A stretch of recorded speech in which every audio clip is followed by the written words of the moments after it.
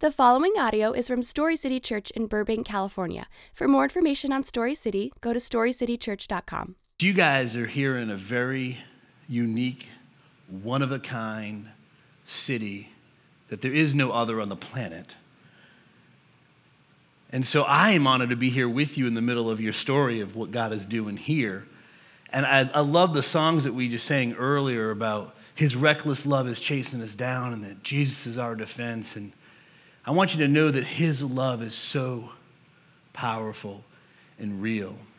And I am actually honored to be here this morning to share a story and a message of confession. This is a little nervous for me because your pastor, Matt, is an amazing communicator, a dynamic communicator. And my teaching style this morning is going to be a little bit different. It's more of like telling 3 stories in a poem and sending you home, okay? And I'll throw scripture in there too, and we'll be done soon. So, but I just want to just on a hello and an opening, just let you know a little background of my life, so you kind of know who's saying hello to you this morning. But I do want you to know again, I'm glad you're here. I'm glad you're here at Story City Church, and I'm also glad that you're here in LA, a very unique, one-of-a-kind city that there is none like it in the world. And God has you here at this address. And my hope and prayer as we leave here today that we'll be able to answer this question, that may where you live be better because of you. That may where you live be better because of you, because I don't live here, but you live here.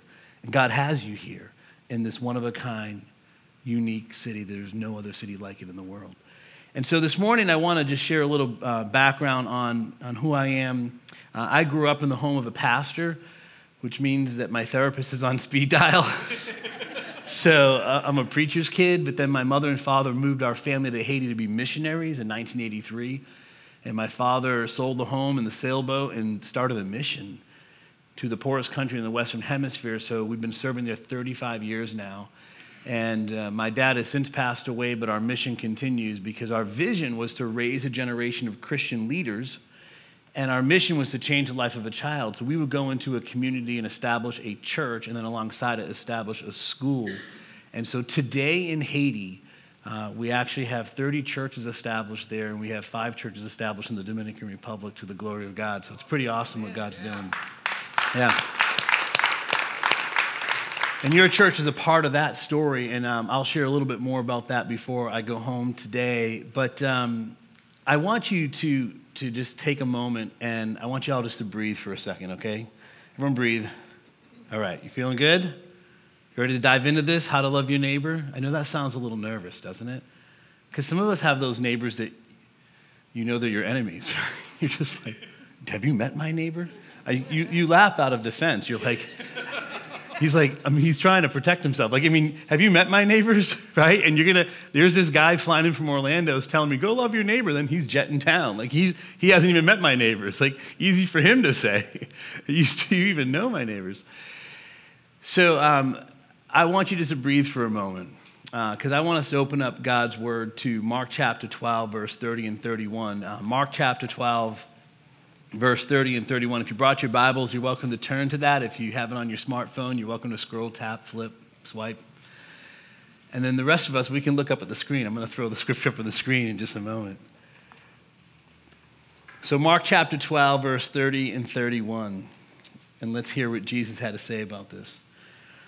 And you shall love the Lord your God with all your heart, with all your soul, with all your mind, and with all your strength. This is the first commandment. And the second like it is this: you shall love your neighbor as yourself. There is no other commandment greater than these. Let's pray together. God, I thank you for your scripture today that is alive and well and speaking to us, God. May we not just know it, but may we obey it and live it for your glory. In Jesus' name, amen. So Jesus was begged the question, really, so teacher, can you sum up the laws? And so here he says to love the Lord your God with all your heart, mind, soul, and strength. And then he really gives this action point at the end of it, which is really what that looks like. So he sums up all the laws with the greatest commandment: you shall love the Lord your God with all your heart, mind, soul, and strength. And then says the second is like it. And it's there for us to live out what loving God looks like. Because I'm going to make a statement right now, and you may not agree with me, but just stay with me for a moment. That loving God isn't enough. That loving God isn't enough. Because that's not where Jesus wanted to leave us, was just to make it all about us. And we're going to love God, and it feels good, and it is good, and it's beautiful, and it is a gift. But where the power of love shows itself is when we share his love with others. You know, I love in the scripture, it talks about if you confess your sins to Christ, he will forgive you and cleanse you of all your sins. Have you heard that? And then it says, but if you confess your sins to one another, you will be healed. See, there's forgiveness in Christ. Because whoever finds God finds life. This is a life-giving church. That's what I love about this place. It's a life-giving church. There's hope, there's joy, but there's life. But then in relationship, that's when healing happens. Do you know why? It's because it's relational and me too. So I can say, wow, I've gone through this struggle, and you can go, yeah, me too. And all of a sudden you go, really? And we feel stronger together. We find healing in relationship. So without the loving others, we miss out on really all the hope and help that God wants to give our lives. I don't want us to miss that today. And so bear with me about the statement that loving God isn't enough, because the more that I travel and the more that I work overseas and the more that I'm on the road here in the States, I stopped counting in January at the end of the month when I was already on 30 airplanes. I was like, okay, this is enough. I got to stop counting. But I'm convinced that today in our culture, more than ever, that there is a war on love. Because the devil hates love. Because God is love. Let me say it again. There is a war on love. Because the devil hates love. Because God is love. You see, as I mentioned earlier, I grew up in church. My dad was a pastor. And so I grew up hearing this statement that Jesus loves me. This I know, for the what?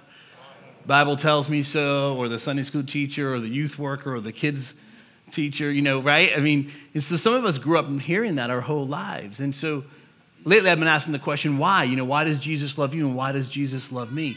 Jesus loves you and me so we can share his love with others. In 1 John 4:19 it says, we love because he first loved us. So I just want to take a moment and we're going to do something physical. Just tap somebody and say, tag, you're it. Okay, tag, you're it. So that's the power of love. Tag, you're it. Jesus loves you and Jesus loves me so we can share his love with others. Did you ever grow up playing that game, tag? We just started it. It's going to be like the endless game of tag at Story City Church. Just keep tagging people the rest of the year. Tag, you're it. And they got to run out and share his love with others. So here's my story.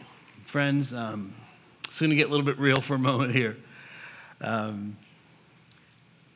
I was flying home from being overseas. We had just got done dedicating a new church. And I landed in Miami, Florida. And I called my wife, Cheryl, to check in with her because she had gone away with her mother, who had recently became a widow. And we had lived in Altamont Springs, Florida. And she began a road trip with her mom up to Savannah, Georgia. And so I wanted to check in with my mother-in-law and my wife and just see how things were going, because it was a very emotional time for my mother-in-law. But I need to put this into perspective for a moment. My wife is a registered nurse, and she has her MBA, and so her emotions are very evenly keeled, okay? I'm the musician in the family, which means my emotions fluctuate based on the pizza topping last night, okay? So I got on the phone with my wife. I'm in Miami. I'm like, hey, beautiful, how's the trip going? And my wife is crying. And I'm thinking, Pastor Matt, like, what has gone wrong? And then she said to me, I don't know why, but I really feel like you and I should move closer to my mom. Now, let me just talk to the men in the room for a moment. Gentlemen, I know everybody loves Raymond, but I'm not Raymond.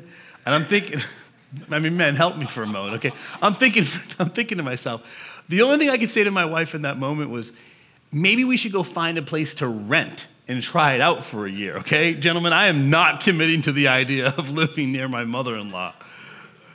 So help me God.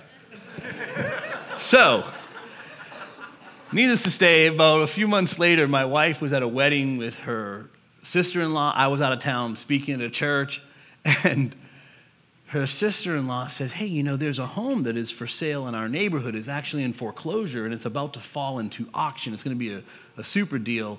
You really should come take a look at it. So I got back home from the trip. We scheduled an appointment to go see this house. We walk in. We both are like, we got to live here. And the house was only 5 miles away from her mom. So we won the bid at the auction for that house, and we move in, and now we're living 5 miles from her mom. What I didn't tell you is that the house we were living in was my wife's childhood home. And the home that we were going to move out of was hard to leave because, see, out back at that home, my father-in-law had built, and this is actually interesting to say it here this morning, built a Hollywood kind of pool, like the ones you'd see in the movies. I mean, this was the pool that when you go out back, you're like, whoa, 11 foot deep with a diving board. Man, it was like old school awesome, okay? And so I would go home after traveling the weekends, and I would camp out in the backyard and just hunker down and kind of recharge. And some people think I'm an extrovert, but I think I'm like an introvert wannabe.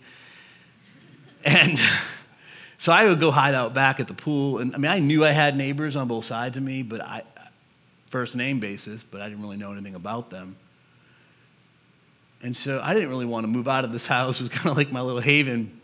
So when we moved into this new home, I said to my wife, I said, I'm really feeling convicted because I traveled the country at that time and I was speaking a message about your mission field is right where you are.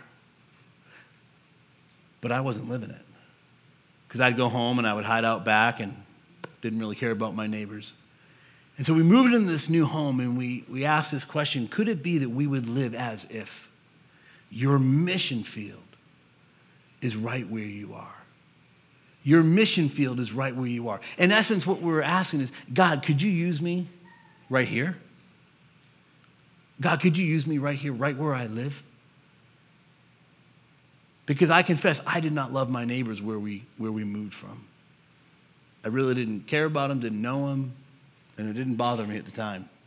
But when we relocated, all of a sudden, my heart was being shaken that I needed to get to know my neighbors.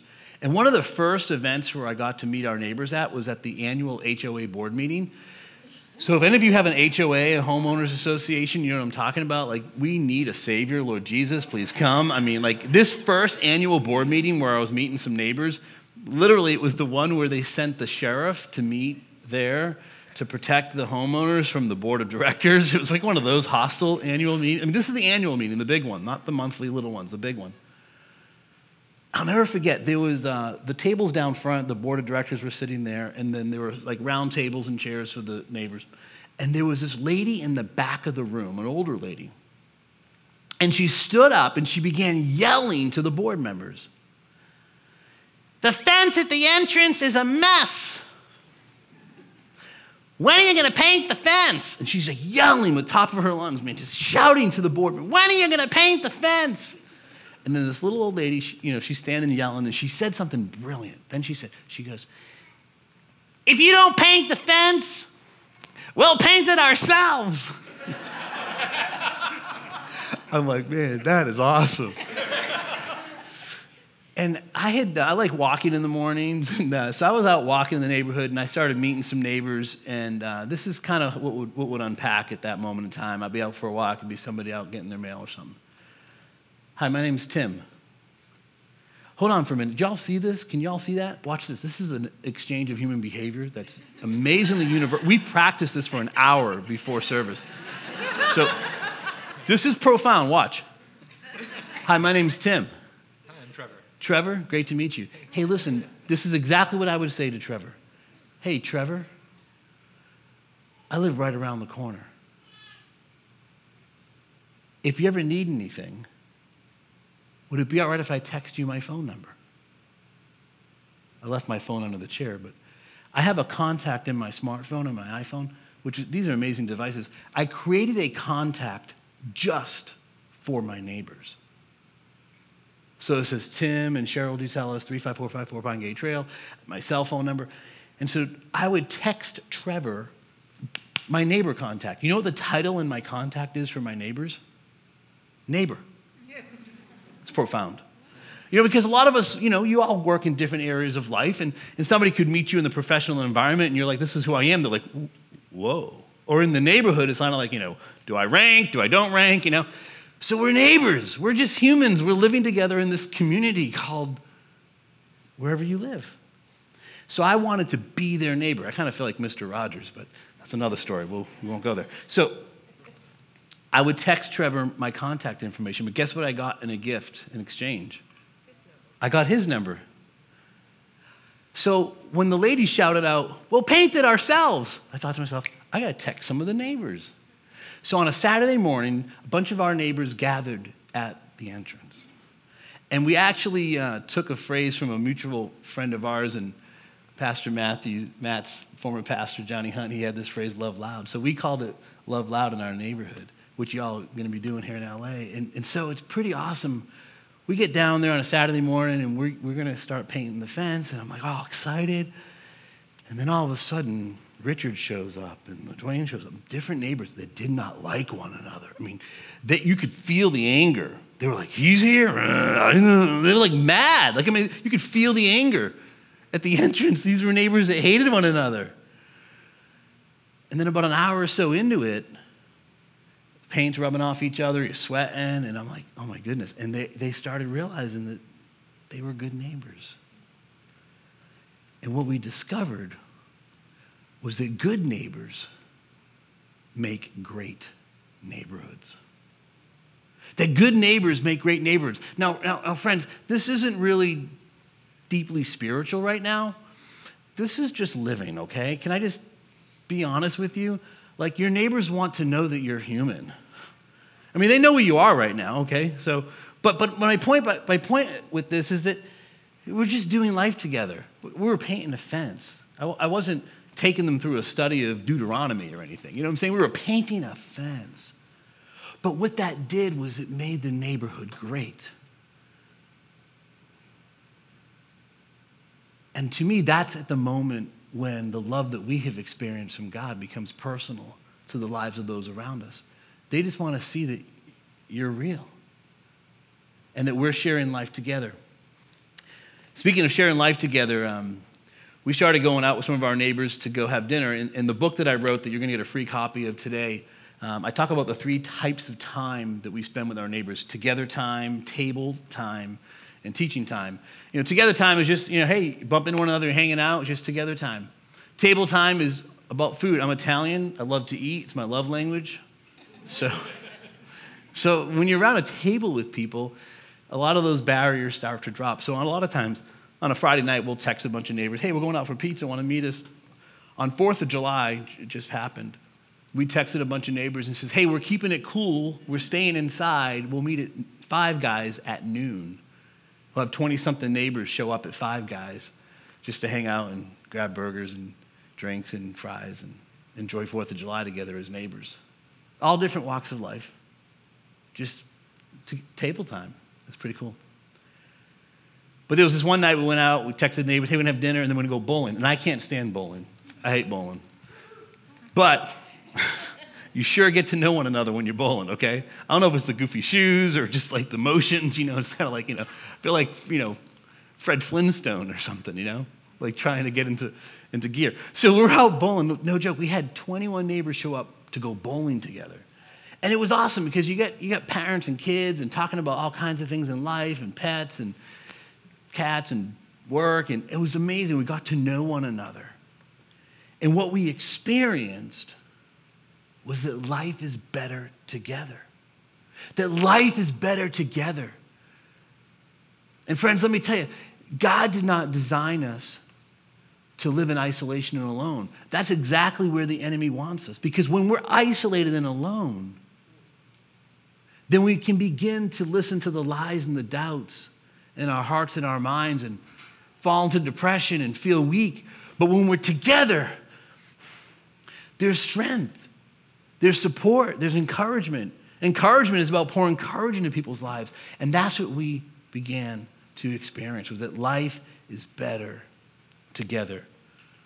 I love what it reads in John chapter 13, verses 34 and 35. A new commandment I give to you, that you love one another as I have loved you, that you also love one another. By this, all will know that you are my disciples, if you have love for one another. So you may want to be a follower of Christ and be called one of his disciples, but how will the world know? How will the people in our neighborhood know that we're one of his disciples? Is if we have love for one another. Doesn't mean that you, again, take them through Deuteronomy. It's just you're loving your neighbors. God will take care of all those details. Watch this. There's this guy in my neighborhood. His name is George. Lives to the left of me. And George and Marlene invited my wife and I to go out for dinner together. They said, we'll drive. So we go to their house. We get in their car. And we're leaving for dinner. And Marlene, the wife, turns into the back seat and says to my wife, "Are you all Christians?" And my wife says, "Yes, we are." To which she responds, "George, I told you they were Christians. They couldn't be that nice if they weren't Christians."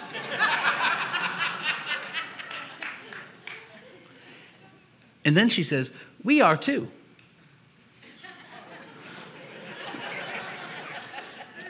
And at dinner, George, let me just say, his language was a whole other language, okay? The next morning, Marlene calls my wife to apologize for George's language. "Yeah, really sorry about George. You know, we're still praying for George." And a few weeks later, we have a fire pit out back. We live in the country outside of Orlando now. And there's a fire pit out back behind our house. And so we had some neighbors over to do a little campfire time. Together time. And George and I were walking back to the driveway, and George was elbowing me. Hey, my language is better tonight, wasn't it? Yeah. So George eventually prayed in my backyard and made a decision that he'd follow Jesus. And gets me emotional this morning, because I confess I did not always love my neighbors, but now I can't imagine life without them. And so George, I had texted some of the guys. I'm like, "Hey, would some of you like to come over to my house for a men's Bible study?" And all I wanted to do was read through the book of Proverbs together and then ask questions about, was there anything in that chapter that spoke to you? And just kind of everyone share whatever was on their mind. And I sent out the text invite, and George was the first one to respond to the text message.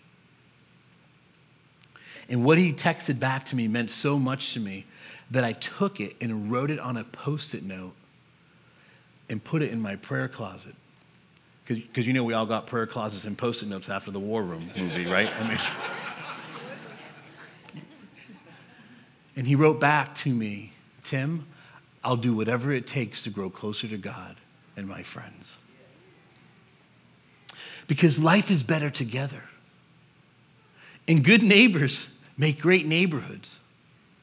And it starts when we say, my mission field is right where I am. Now with George, I did not change George's life. All I did was love him and feed him a little bit. I mean, I want to bring the band back up right now and break out into that song. That's the power of love. Dun, dun, dun, dun, dun, dun, dun. I mean, seriously. That's the power of love. Did I mention there's a war on love? Because the devil hates love. Because God is love. Jesus made it very clear for us to love the Lord our God with all our heart, mind, soul, and strength. But that wasn't enough. He then said, go love your neighbor. That's where change happens. I love what Dr. Martin Luther King said. Dr. Martin Luther King wrote, "The darkness cannot drive out darkness. Only light can do that. And hate cannot drive out hate.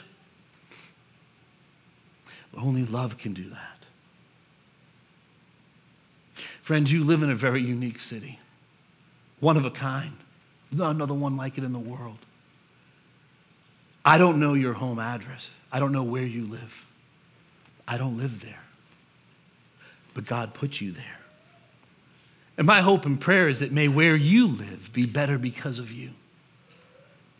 Now in our neighborhood, 25% of the homes attend Bible studies in our neighborhood. And my heart's broken because where I once lived, I didn't care about them. I was selfish and just hiding out back at the nice pool, the diving board. But now our home's the most visited home in the neighborhood, and out back they text me when they're at the fire pit waiting on me, like, hey, are you home? Come on out. You know. I love my neighbors because I've experienced that life is better together. We've discovered that good neighbors make great neighborhoods, and I want to live as if my mission field is right where I am.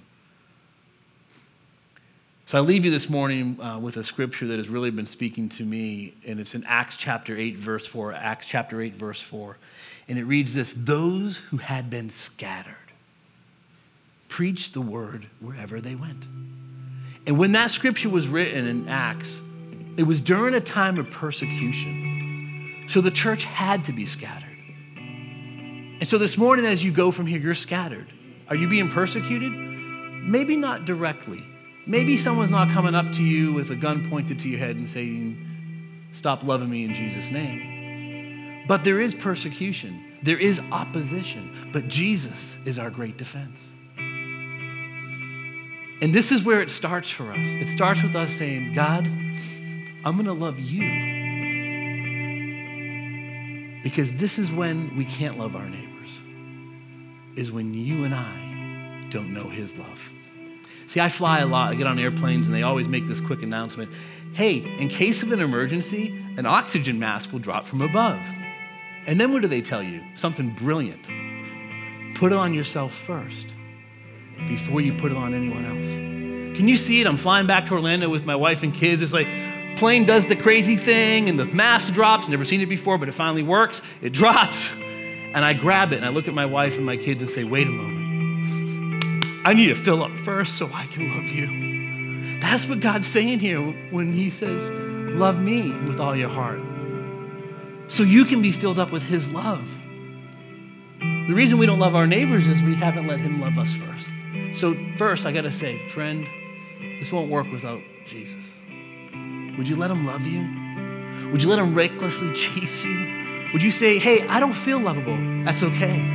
The cross said, I love you more than you'll ever need. And that's hard to accept. It's been hard for me to accept. But here's the gift. When you let God love you, he then lets you love others. And to me, that's when the kingdom of God comes to earth. So I want to pray with you guys this morning because we're going to be scattered here in a moment. And it's my hope and prayer that may where you live be better because of you. Let's pray together. God, I thank you for my dear friends here at Story City Church and how you have uniquely placed them here in this one-of-a-kind city. God, you know where they live, but you also know their fears and concerns. So would you fill them with your love, God? Your supernatural love that we can't explain, that's a gift. Thank you. And then God, would you orchestrate the moments so we can just be good neighbors that make great neighborhoods? Step aside from the sophistications and just be people, sharing life together. And God, would you then change lives for your glory? And all God's people say.